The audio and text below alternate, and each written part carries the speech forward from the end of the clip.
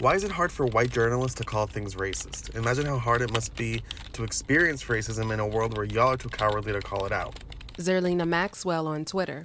If you're a white editor, understand that your recent education of race cannot compare to the education of life your POC reporters and colleagues have.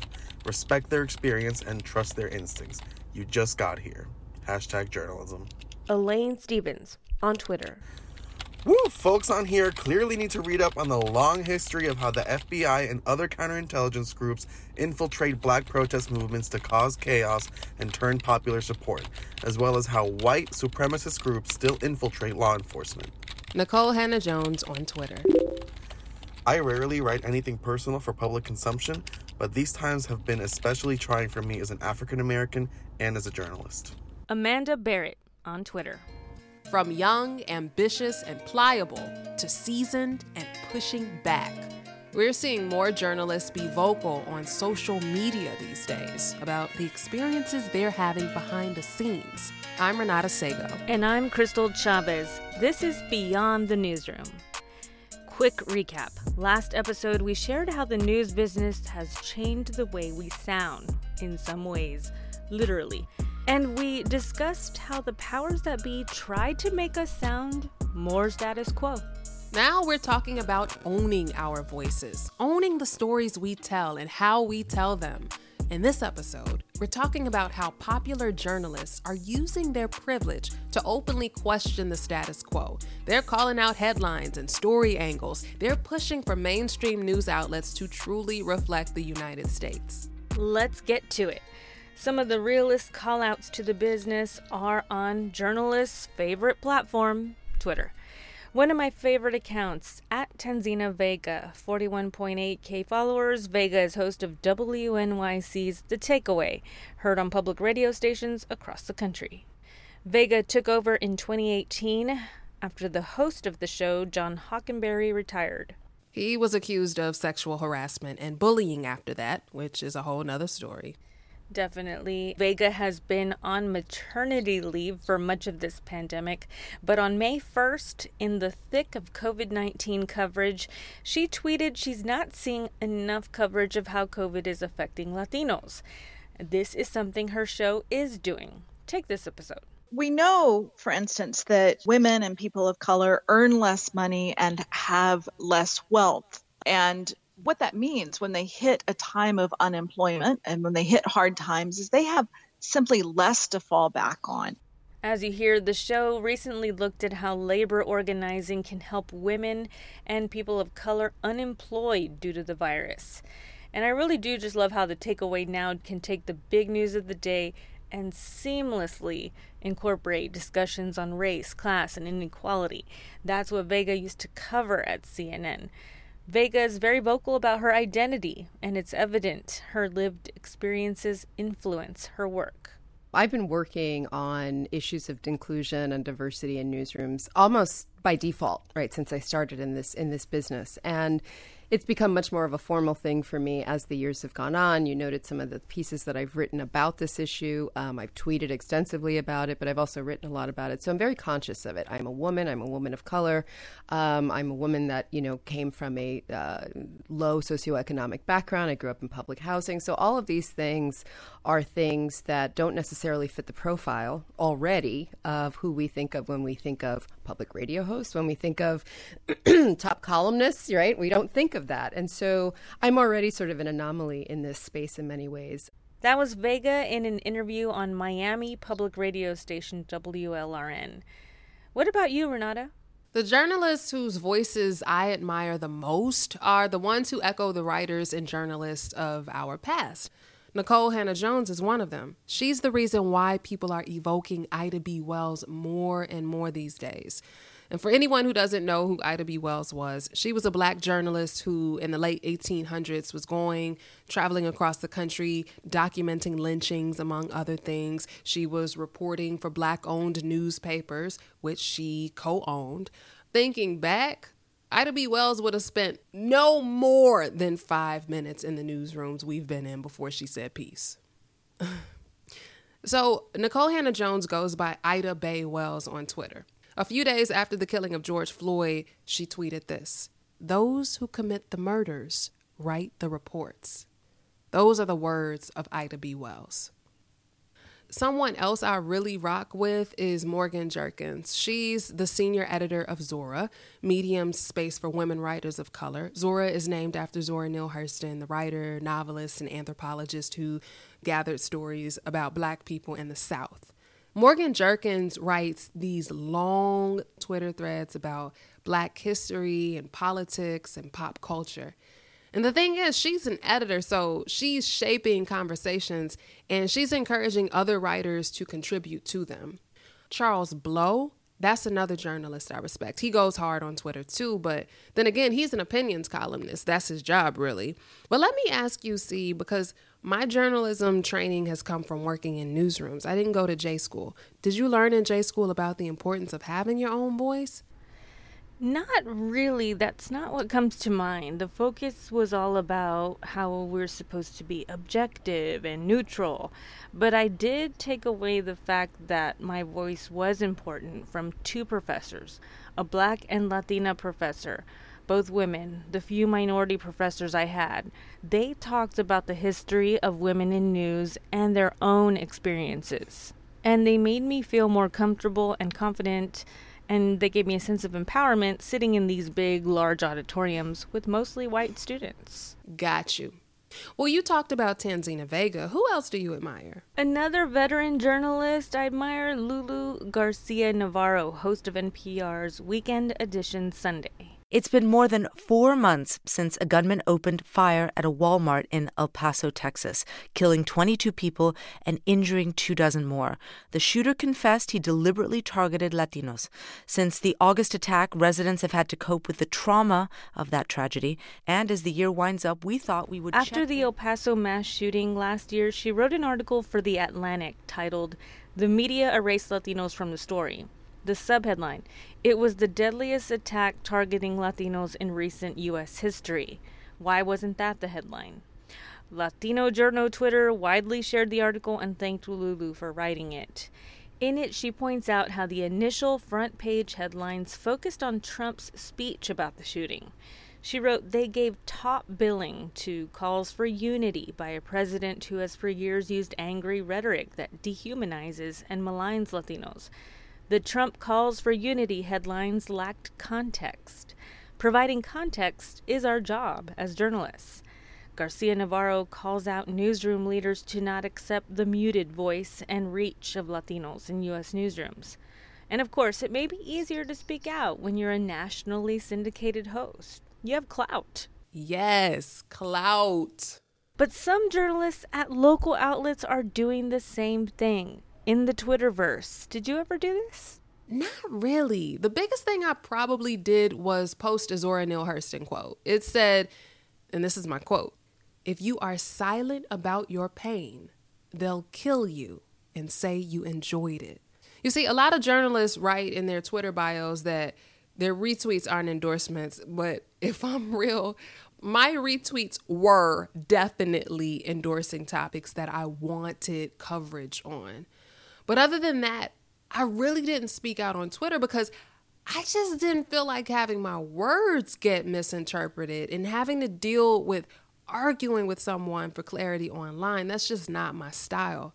But what about you? You used to go very hard on Twitter. And looking back at my tweets, April 1st, 2019, I wrote, "My last news director sent me to a statewide diversity training. I had already seen the exact same presentation, led in part by NPR's VP of Diversity, but everyone else in the newsroom was too busy to go. I could teach the course. I tweeted from it. I did come back to the newsroom and shared some of the highlights, such as NPR's study on itself found Latinx reporters are more likely to use Latinx sources in their stories.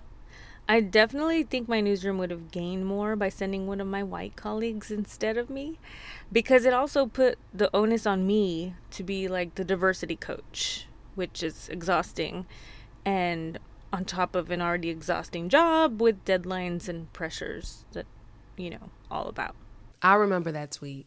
You used to go hard on Facebook, too. Yeah, I was particularly vocal in private public media journalism forums, like sometimes vocal to a fault. I want to ask you, what do you mean to a fault? But I low-key know. But let me ask you, what do you mean to a fault? I'm coughing. To a fault. To a fault. As in I would piss off my boss, my news director, and then have to go to work the next day. I had mentors telling me to quiet down, and essentially some people asking me, like, do you want to be considered a firebrand? You would be popping off on the computer. I would be hearing loud typing. Oh my God. Like at the beginning of this episode, I was typing like that. Oh my God. I would come into the newsroom in the morning. I'm like, Renata, did you see what that bitch wrote in the public media journalist page? And you were like, no. And like looking back, like I caused myself a lot of stress by engaging in these private online arguments with like people across the country in private. It wasn't great for my mental health, and I really don't know if I changed anyone's mind about anything. I don't know, but I definitely remember you being stressed out, and I remember being like, why is she spending so much time in the forums? Because no one knows about the forums in the community. Like, I would be like, those people do not matter. Yeah, I know. I remember I was like so annoyed by Kai Ryssdal's Twitter account. Kai, the host of Marketplace from American Public Media. This is Marketplace.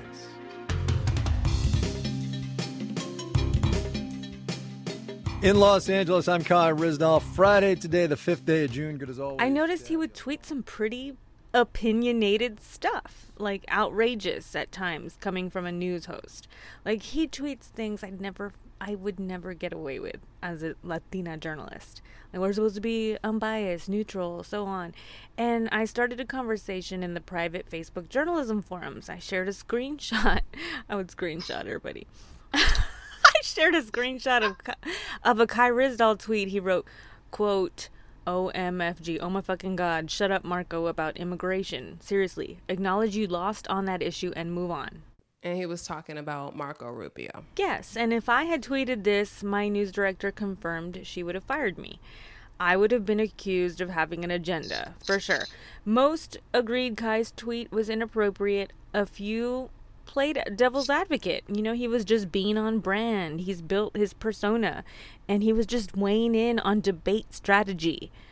But I repeat, how would this have played over coming from a black or brown journalist? Persona, that word we have to unpack one day for journalists. Kai Ryssdal's got a big following. He's got a big voice. I used to work on his show, and when my great-grandmother died, I tweeted this video we made when I last saw her on her 99th birthday. Hey over there. Hey. I'm gonna be 99. 99. I'll trade you 99. 99. And ain't nobody gonna take that 9 from me. And along with the video, I wrote this. My great-grandmother passed away yesterday at age 99. The last time we spoke, we prayed for loved ones. And the last time I saw her, we made this video. Instead of offering condolences, just offer the world the best version of yourself every day. Live boldly, love unconditionally. Oh, yeah. So Kai Ryssdal retweeted that, and it got thousands of views, and it made me so happy. And I sent him a note thanking him, and he was like, no problem. He loved the message. And that meant a lot to me, really.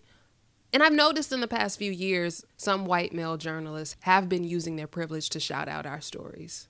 I know that exact video you're talking about with your grandmother, a great-grandmother, and that's really sweet that he retweeted that. I mean, he's got a big following. I think that is sweet.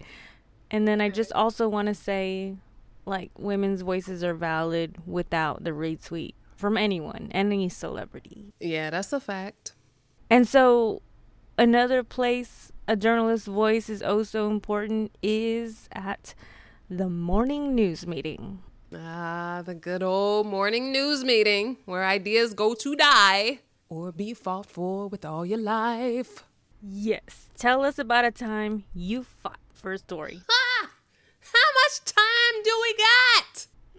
I was really vocal during morning news meetings. You know this. But I really fought when it came time for edits. One big argument I had was with an editor over one line. The story was for radio. It was about Toys R Us closing its stores. The powers that be said they wanted the story to focus on business strategy, how toy makers would be able to stay afloat after the closing of this huge distributor. I remember doing all of that. I was making the calls, I was getting the comments, doing what I needed to do. And then I added a line at the very end of the story. It was about the number of people who were employed at Toys R Us and who would be losing their jobs because of the closures. When it came time for the edit, the editor saw that line and said we didn't have enough time to include it in the radio version of the story. Okay, so I argued that we needed the line in there to acknowledge that the closures were going to do more than affect the toy industry. They were going to affect people's lives. We went back and forth over this, back and forth. Yeah, and I see what you were saying there with that line. Like, we see this happening now. People losing retail jobs because of COVID. Now they want to tell that story. So what ended up happening? The line stayed. Toys R Us says it has more than 30,000 employees in the U.S., Puerto Rico, and Guam. 'Cause I'm a savage. I'm a savage. Yeah. Classy, bougie, ratchet. Yeah. Sassy, moody, nasty. Yeah. Stupid, Why am I dancing in the closet? Okay. Another back and forth I had was with a couple of editors at NPR. It was over a headline. I will never forget this. Like, you know how your grandparents and your great-grandparents, they have stories that they tell all the time. Well, this will be my story. Okay, I'd written a story about the grassroots movement in Florida led by formerly convicted felons who wanted to have their voting rights restored. Now, for context, these are people who had already served their time and were fighting to end a law, a very old law. We're talking Reconstruction era law that permanently banned them from voting. Okay, so I've been covering the story for years, and as it evolves, I pitched the story to NPR. I pitched it to a Black editor who I'd worked with in the past. She accepts the piece. I write the story. She edits it before going on her vacation. We finalize a headline for the story. She tells me when the story will go live on NPR's website. Everything. Smooth process. Boom. Okay. Tell me why. The day the story goes live, I see it on the website. But the headline is different. Instead of saying, in Florida, ex-felons want their voting rights restored automatically, the headline reads, in Florida, felons want their voting rights restored automatically. Factually incorrect. Yes, so I'm livid. I'm livid. So I emailed the editors on duty, and I'm like, hold up. This headline needs to change. This completely undermines the story. So I get an email back from an editor. Hold on. Let me pull this email up because you know I still have it.